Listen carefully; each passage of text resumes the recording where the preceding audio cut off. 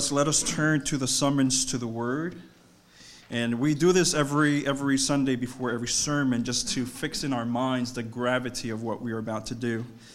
The psalmist in Psalm chapter 1 talks about God's Word, and he puts all humans into two different categories. He says, there are ones who are blessed and there are those who are wicked. And the point of difference between these two groups of people, it's in what they delight. The one who is blessed delights in the word of the Lord, and they will be like trees that are planted by streams of water, where the wicked are like chaff that are blown by the wind. And so in our summons to the word, taken from Isaiah 66, it says, "This is the one whom I look upon with favor, declares the Lord, the one who is humble and contrite in spirit, and who trembles at my word." Our text this morning is taken from James chapter 1, verses 9 through 18. And it reads, "Believers in humble circumstances take pride in their position, but the rich should take pride in their humiliation, since they will pass away like a wild flower. For the sun rises with the scorching heat and withers the plant. Its blossom falls, and its beauty is destroyed. In the same way, the rich will fade away even while they go about their business. Blessed is the one who perseveres under trials, because having stood the test, that person will receive the crown of life that the Lord has promised to those who love him. When tempted, no one should say, 'God is tempting me,' for God cannot be tempted by evil, nor does he tempt anyone. But each person is tempted when they are dragged away by their own evil desire and enticed. Then, after desire has conceived, it will give birth to sin, and sin, when it is full grown, gives birth to death. Do not be deceived, my dear brothers and sisters. Every good and perfect gift comes from above, coming down from the Father of the heavenly lights, who does not change like shifting shadows. He chose to give us birth through the word of truth, that we might be a kind of first fruits of all he created." The word of the Lord.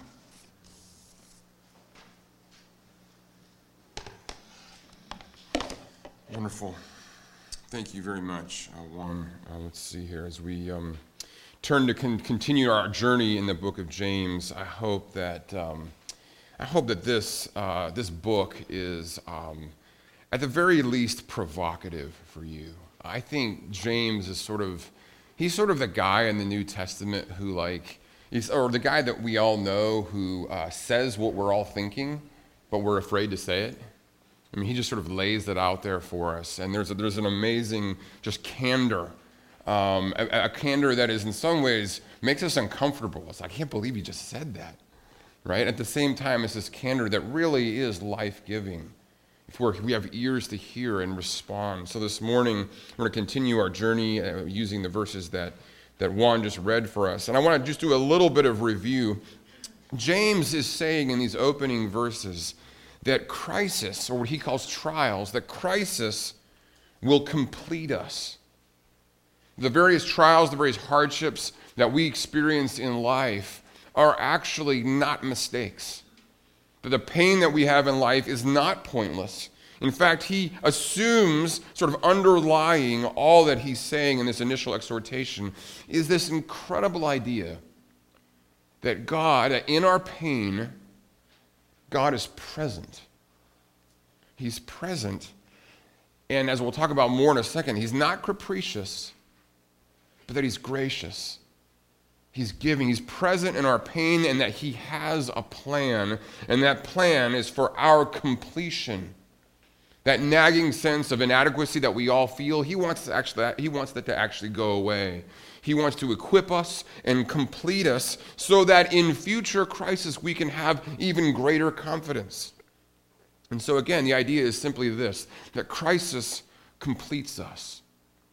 From whether it's something very small and trivial, I mentioned last week, missing an exit, or whether it's something, or it's an IT problem, laptop's not working, these small little crises, that even then God is there completing us, reminding us, growing us. But it's not just the trivial or the troubling. I mean, there's various bigger, weightier issues in life, but even in the tragic, that God is present, that he has a plan for us. And he's not capricious, he's actually gracious. And so James says here in these opening verses, he says that in crisis, true faith is first and foremost confident. We see that in verse 2. He calls us to a joy in the midst of trials. And again, this joy is a confidence. And that confidence stands over and against responding to crisis with a critical spirit or complaining, this immediate sort of, oh, I can't believe that's so stupid. This critical spirit, this complaining heart, and no, in opposition to that is a confidence. But this confidence is not at all to suggest that we should just be happy clappy. It's not so. Isn't this just wonderful? We all hold hands and sing kumbaya. That's not at all what he's saying. You can have tears, you can cry, but still be confident. This past, it was a couple weeks ago, Sarah took Julianne in for her flu shot. And it was sort of this lamb to the slaughter type thing where they're going along and suddenly you arrive at the doctor's office and Sarah turns to Julianne and says, we're here to get a flu shot. And Julianne's response was sort of this resolve, this confidence, and yet you can see this tear just come down her eye. Of course, who wants to get a shot, right? And so she's thinking, this is tough, but mom's here's what she wants. This is going to be okay. So there's a confidence in the midst of tears, in the midst of crying. And so what James is not at all preventing us from looking at the crises, the hardships, the pain in our life with lamentation, with hardship. In fact, last week, as part of our liturgy, we actually spent some time in lament because that is what Christians do. Jesus says, blessed are those who mourn. In no way is the Christian religion an escape from or a refusal to acknowledge the difficulties, the hardships, the pain in life.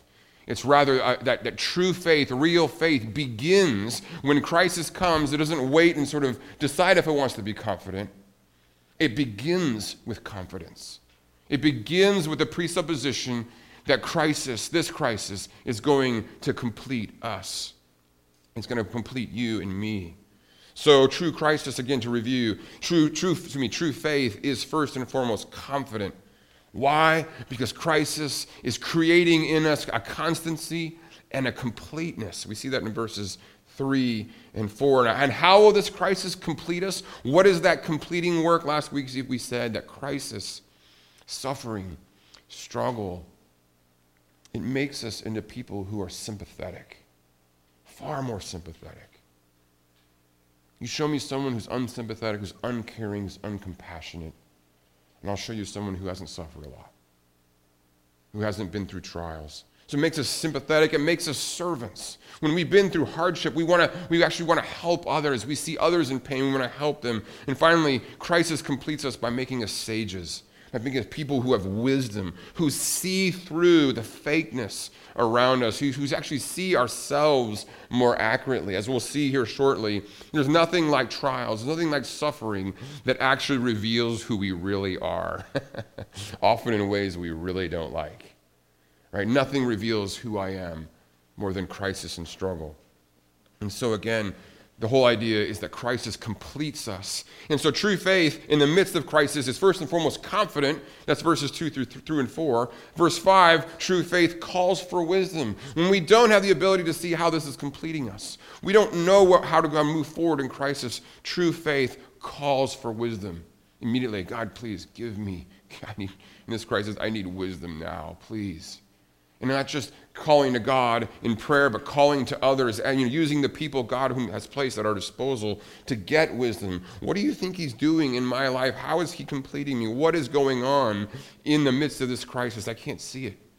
So again, true faith is confident. It calls for wisdom. And then in verses 6 and 9, verses 6 through 8, James calls us to recommit ourselves.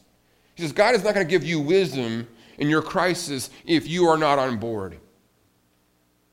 Because wisdom, as we said, is a weapon. It's a weapon that God gives to those who are on his side, those who are truly committed to him.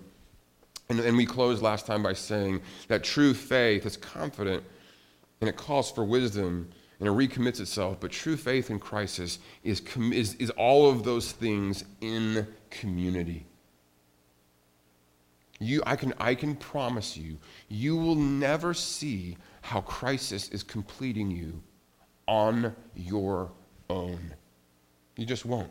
I mean, maybe you will in 10 years or 15 years, but it'll be too late.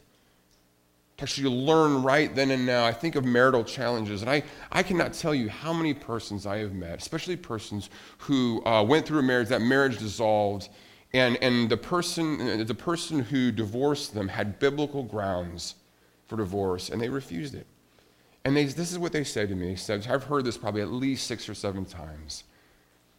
My spouse was telling me things that I needed to hear, and I refused to. And the sense of regret that I will never have that marriage back because I refuse to listen. I refuse to hear critique. Often critique poorly expressed, but nevertheless critique that had real substance, real content to it. And so it's in community, not just in marriage, not just in family, but in the family of God, in our small groups, in discipleship, in interaction, in counseling. It's there that we actually learn, that we gain the wisdom that helps us see how through this crisis, God is completing us. And this is what I want you to hear. We're actually going through this period in the church calendar, in the liturgical calendar, this era is called Epiphany. And Epiphany celebrates the wise men who came to Jesus, and it's in that event that church history has very rightly seen God revealing the Son to the world. Not simply to his people, to the Jewish people, but here these magi come from a long distance. They're outsiders, and they behold. God manifests, reveals to these persons the Son of God. And what's so important to see that these men are wisdom seekers. They seek wisdom. And it's so beautiful because James is a book all about wisdom, a wisdom that enables us, for example, to have confidence in crisis. And it is that confidence in crisis, it's that confidence that is so enviable. When non-Christians, family, co-workers, classmates, see how you as a Christian, how we as a community respond in crisis with confidence, that makes eyebrows raise, right? It's going to make heads turn. There's a sense of, wait a minute, you're responding to this crisis in a weird way. Again, it's not fake. It's not without tears. But it's with confidence. How can you possibly think about the cancer diagnosis that way? How can you possibly think about job loss in that way? There is something here very enviable. And it's in this season of Epiphany where I want to equip, or James wants to equip our church with a wisdom that the world can see, so that it piques their curiosity and they say, how can you be so confident in this crisis? And the answer, it's because my faith works. It actually works. My faith is active and it's effective. That's exactly what James wants for us. He wants a faith, to have a faith that in the midst of crisis doesn't just fall apart, but a faith that actually works. It actually, in this real world, in all the struggles, this faith is not an escapist thing. It's the very thing I need in order to look reality in the eye and stand in defiance.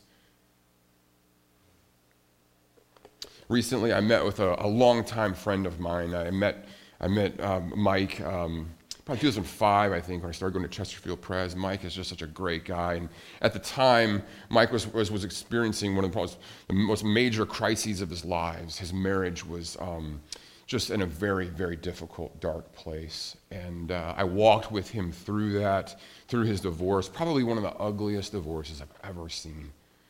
And Mike came through it, supported by brothers and sisters in the Lord, supported in prayer, fleeing to the church, surrendering to the church's counsel, its advice. It was a very traumatic experience. But to see him grow through that was just astonishing. And through that, and then in the years that followed, Mike and I stayed in touch. Just a phenomenal man. And recently, he and I met up again. And he has been working at the same job for a very long time. He's very good at what he does, and he was in position recently to take the senior role of the St. Louis office for his job, the senior role. And he had the experience, he had the wisdom, he had the understanding, he had the enthusiasm, he had the drive. He was all positive. He had the support of the powers that be, and he was slated for it, and everything seemed all in place until, at the corporate level, outside, in a context completely out of his control, through politics, someone else got the job. And really the climax, the focus, the aim of his career, the aim to which he was striving his whole career, that was suddenly taken from him. In fact, he interviewed for the job, and he didn't get it. And not only that, he learned after the fact that interview, it was all fake. The whole thing had been decided long before. Let's just make him think that he's got a chance. And to give yourself to a company, to give yourself, faithfully, diligently, sacrificially to a company, only to be sort of stabbed in the back like that, it was a major crisis. Major. And he and I were talking about it, and we talked about the idea of grieving, of really, how difficult, hard it was. So again, it's not just some sort of a confidence that just refuses to admit the hardship. But Mike, through this, it was so beautiful, began to see, God is present in this. He's there, and he believed that God was in it. And so Mike went together, and we formed a game plan. The first thing he would do is he would actually stand up for himself. He would, in fact, voice his grievances to the right people. He's not going to go just around to everyone in the company, letting them know how he's just been treated so poorly. He's going to go to the right people. He's going to express his grievances. And he's going to ask himself, can I do this? Can I stay in this role? Is this good for me to still be here in this role?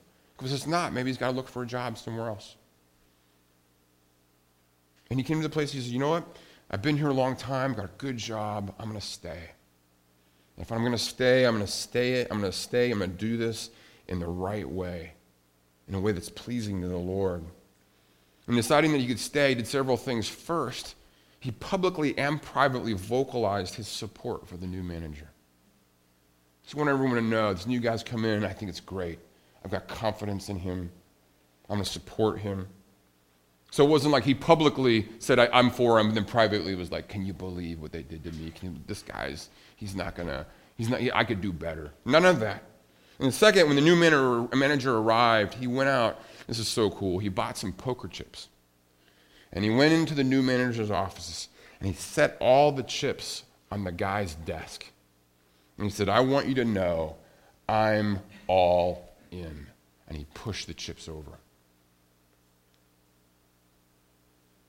Now that is loud. That is a loud faith. How did you handle being so poorly treated with such confidence, with such finesse? How did you do that? That's enviable. How did you handle it with such wisdom? And Mike's chosen to invest himself, actually. He was already doing some. Now he's really investing himself in mentoring troubled teenagers. It's awesome. The smile breaks out on his face as he talks about some of these teens and 20-somethings that he's investing in. And just the struggles they're facing, the connections that he has with him, the conversation that he has with them. And he's just so alive. And he says, I really don't miss. I think I really am not going to miss the added stress of being number one at the company.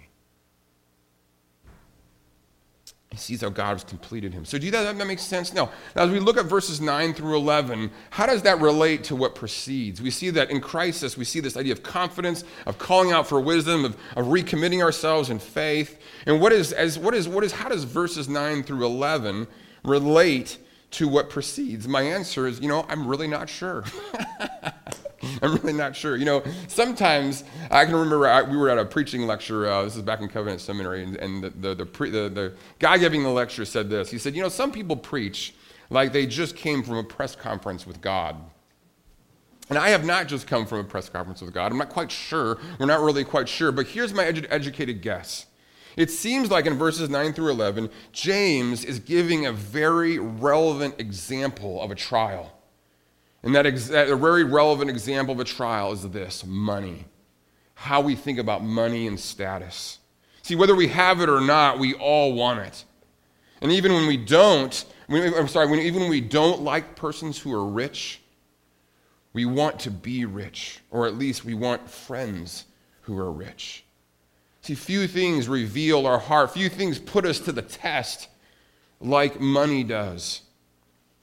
And here in these verses, we see this contrast, this example of a situation that I think, again, is very relevant to the audience, the original audience that to whom James was writing. And he says this. He says, believers, or more better, brothers and sisters in humble circumstances ought to take pride in their high position. But the rich, notice the contrast here. The lowly stand in opposition to the rich. That is to say, if you have wealth, you have status. And if you don't have wealth, well, you're really a nobody. Verse 10, but the rich should take pride in their humiliation, since they will pass away like a wild flower. For the sun rises with scorching heat and withers the plant. Its blossom falls and its beauty is destroyed. In the same way, the rich will fade away, even while they go about their business. What is James saying here? He's saying, look, in the crisis, in the trial of wealth, this is so beautiful. In the trial of wealth, he is saying here that we are to be confident, we're to boast, we're to be proud in a good way, we're to be confident not in our cash flow, but in our connections, our connection with our Heavenly Father. Notice what he calls them. Again, the NIV calls it believers. Really, it's brothers. He's saying the lowly brother should take confidence that they are a brother, that they are part of the family of God. Where you should find your sense of worth, where you should find your sense of status, is not in how much money you do or don't have. Where you should find your sense of worth is being a member of the people of God. And that's true whether you're poor and a nobody, or whether you're rich. And he said, especially if you are a Christian who's rich, your job, in a sense, is to defy the world's temptation to find identity and status and importance and a sense of confidence in that wealth.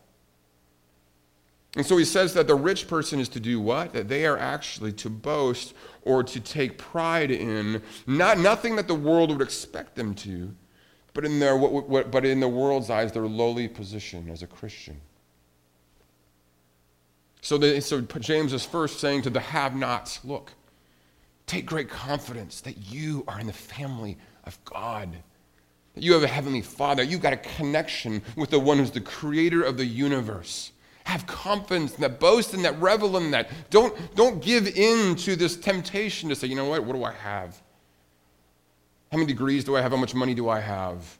And so I guess that's an indication of my worth. I'm a nobody. See, so often people can feel just so forgotten. They look at their situation in life and the lack of money, the lack of looks, the lack of success, and they think, I think God's forgotten me. He doesn't care about me. And they may not say it, but deep down they're wondering, does God hate me? Why do I feel so worthless? Why do I feel like a nobody? And James is saying, no, don't, in that trial, don't give in to the status criteria of the world. Don't give in to this temptation that just to see yourself as worthless. If you are a brother in the Lord, if you are a brother or sister, if you are a member of the family of God, you have God as your Father, and you should you keep your chin up. You should say, I can't believe that I'm part of the family of God. And you can think of it this way. Think of the song that we sang earlier, the beautiful hymn, ransomed, healed, restored, forgiven, who like me his praise should sing.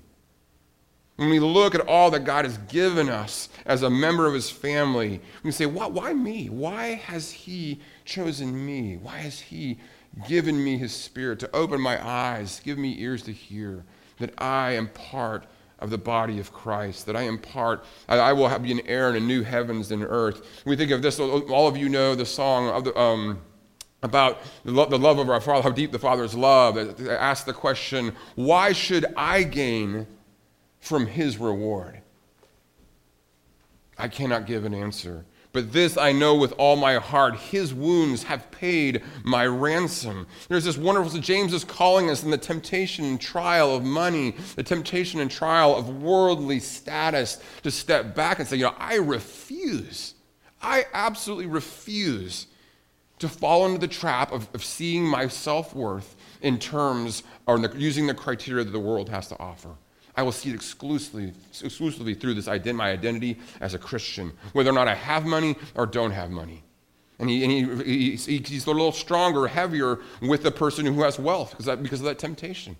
He's very strong. He said, look, you who are wealthy, look, you who are successful, look, those of you who are a big deal in the eyes of the world, do everything you can to resist finding worth. In fact, make it a point to say, what's important to me is not my job. It's not my money. It's not the success that I've had. What's important to me is that I'm a daughter or a son of my Heavenly Father. And you make that evident in your life by how you use your time and money and how you use the status that the world accords to you. See, in the body of Christ, the worthless should have worth. And this is, most of you know tomorrow is Martin Luther King Jr. holiday, and I just think about how the church has struggled so often with minorities and especially with Afro-Americans to communicate to them the worth that they have. I can remember one man, this is some of you may know the name James Baldwin. James Baldwin was an Afro-American author in the mid-20th century. And his life starts out, as a very, very difficult life. And he, at one point, encounters the church, comes into the church, experiences something like a profession of faith. And yet, as he goes into the church, just experiences the corruption of the church, and ultimately is disillusioned and actually walks away and actually just at some point disowns his faith. But listen to what he writes here. Listen to the sense of not having a place, not only in the church, but in the world. He says, yes, it does indeed mean something unspeakable, to be born in a white country, an Anglo-Teutonic country, black. You very soon, without knowing it, give up all hope of communion. And doesn't that break your heart?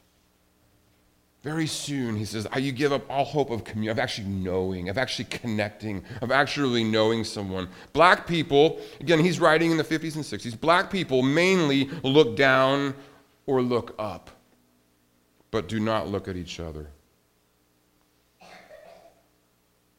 Not at you and at white people. He's not at you, and he says, and white people mainly look away.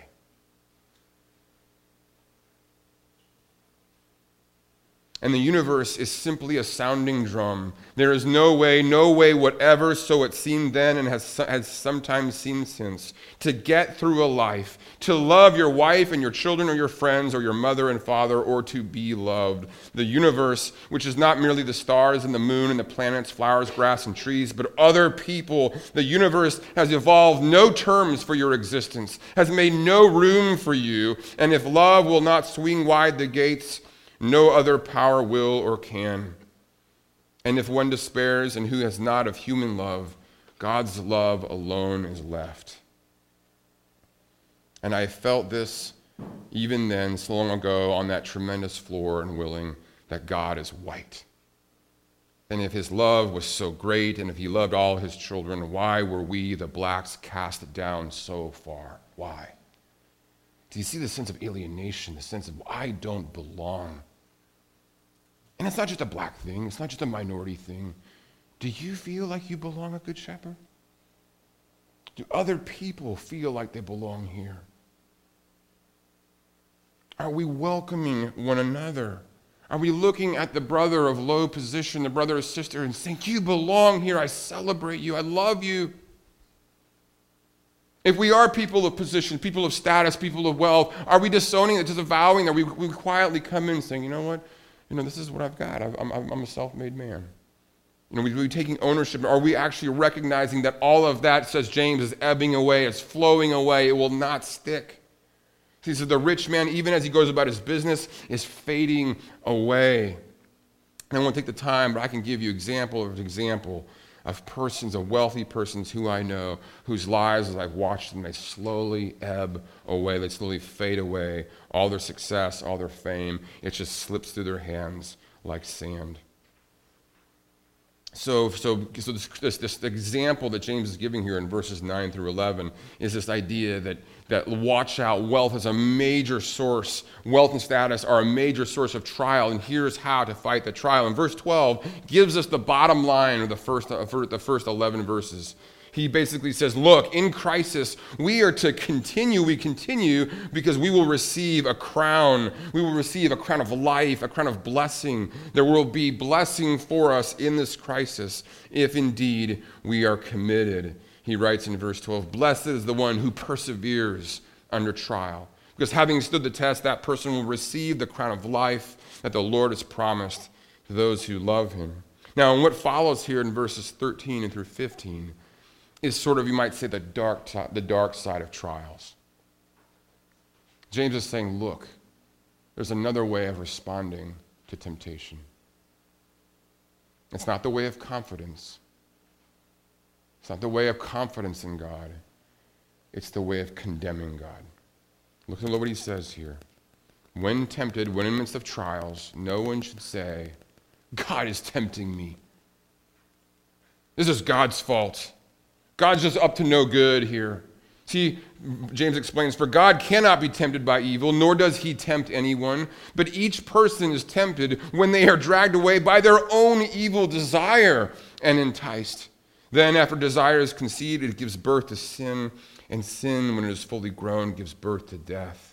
James is saying, watch out in trials, that we do not condemn God. Here, in some ways, the idea here, guys, is very simple. It's in trials that we see ourselves at our worst, right? Marriage brings out the worst in us. Conflict brings out the worst in us. Suffering and pain, it exposes the worst of me.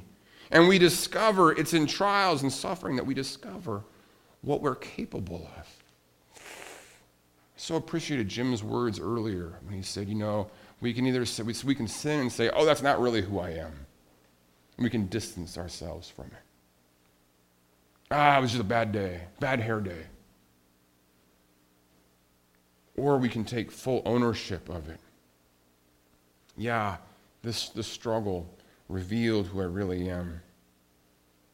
So we discover what we're capable of and we hate it. Because we have this view of ourselves. I have this view of myself as this good person who would never do that. Only to discover in the right time, all it takes is the right time, the right place, the right circumstances, and I did it. And I'm like, who is that? How could that happen? And we become angry at God for allowing that trial to happen. And we get angry at ourselves for allowing it to happen. And we get angry at God as if it were somehow his fault or that he was just trying to trip us up. Where were you, God? Why didn't you? You could have given me the strength to respond better. You could have given me the grace to obey, but you let me fail. How could you? And we don't recognize that behind this crisis and behind the failure of that crisis is a God who still is at work, wanting us to discover something very painful.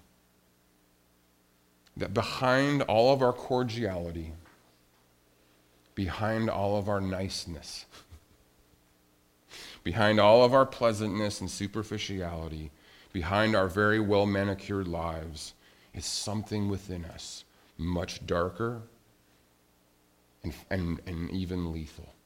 It's called sin. A sin that is subtle, that starts out, that gives birth slowly grows like weeds in the backyard. And once fully grown, gives birth to death. If you hear one thing from James this morning, hear this. The sin inside you and me is massively subtle and deceptive. And it has one thing in mind, your death.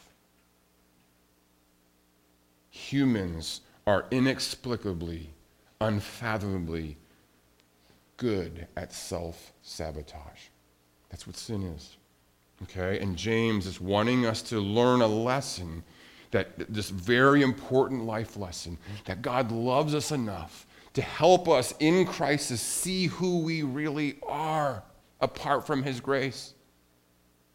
He wants us to grow in that. And so that we come to a point of self-discovery, of self-recognition. Not that I don't have great dignity, not that I wasn't created with great worth, but the Christianity always holds these two things together, that we are made in God's image, that we have great worth, great nobility, great dignity, and despite all the nobility that we are capable of, all the dignity that we're capable of, we are also capable of immense depravity, of immense darkness, of immense foolishness, of immense sabotage of ourselves and destructiveness toward others. That's so realistic. Christianity is so sober about the human condition. Not only what other people are capable of, the injustice out there, but the injustice, the oppression that is possible in here. And so James confronts us with the question, in crisis, will I indict God? Will I condemn God, or will I condemn myself? Will I indict God, or will I indict myself? So in verses 16 and 17, James he sobers us up. He says, don't be deceived. Don't think that God's the problem. In verses 16 and 17, he actually says, let's be clear. God is a caring God. He cares, and he cares constantly for us, even in crisis. Look at what he says here in the verses here. In verse 16, don't be deceived, my dear brothers and sisters. Every good and perfect gift is from above, coming down from the Father of the heavenly lights, who does not change like shifting shadows. Don't think that somehow in the midst of the crisis, that God became a bad guy. Right? Does that make sense? It's like, well, God's good, crisis comes, God's now bad. No. God does not change. He's still just as generous, just as kind. And this crisis, although painful and difficult and so costly, is a gift. It's a gift to discover that we are sinners and that he is a God of amazing grace. Listen, there's no greater gift that you can possibly receive from God than the gift of realizing that we are 10,000 talent sinners. When you know that you are a great sinner, not just confessing, not just saying the words, but you know it. Your attitude towards other people, your compassion towards them, just skyrockets. And it's not like you become apathetic about sin, no big deal. You don't become this tolerant person who's just tolerating everything all the time. It doesn't matter. No, sin is still grievous, but you can understand them. Yeah, I've done the same thing. Or I could see myself doing the same thing. I'm no better than that person, no different from that person. You connect with them. And instead of seeing others as somehow lower and lesser, you see others as no different from you whatsoever. And you can move toward them. You can move toward your spouse. I've been forgiven 10,000 talents. How can I not forgive? How can I not forbear? And there's no greater gift than being put in crises where we fail and we struggle. I mean, it's so hard, but it's so good. And James is saying, don't you see that God, your loving Father, that in the midst of this crisis, as you have failed, as he is not giving you the grace to obey, that he's actually giving you a gift. It is a gift. It's a hard gift, but it's a very good gift. And he is a God who loves to give good gifts. All good gifts come from our Heavenly Father. So he says this, in crisis, not only is he caring, giving good gifts, not only is he constant in his caring, but look at verse 18. This is where he closes here. Not only is he caring for you, but he actually conceived you. You were his idea. It's not as though God hasn't abandoned you. He's not capricious with you. You were actually God's idea. He brought you into this community of faith. He brought you here. Look at verse 18. He chose to give us birth through the word of truth. Brothers and sisters, you were God's idea. He chose to give us birth through the word of truth that we might be a kind of first fruits of all that he has created. Listen to me. Brothers and sisters, your heavenly Father is in no way ashamed of you.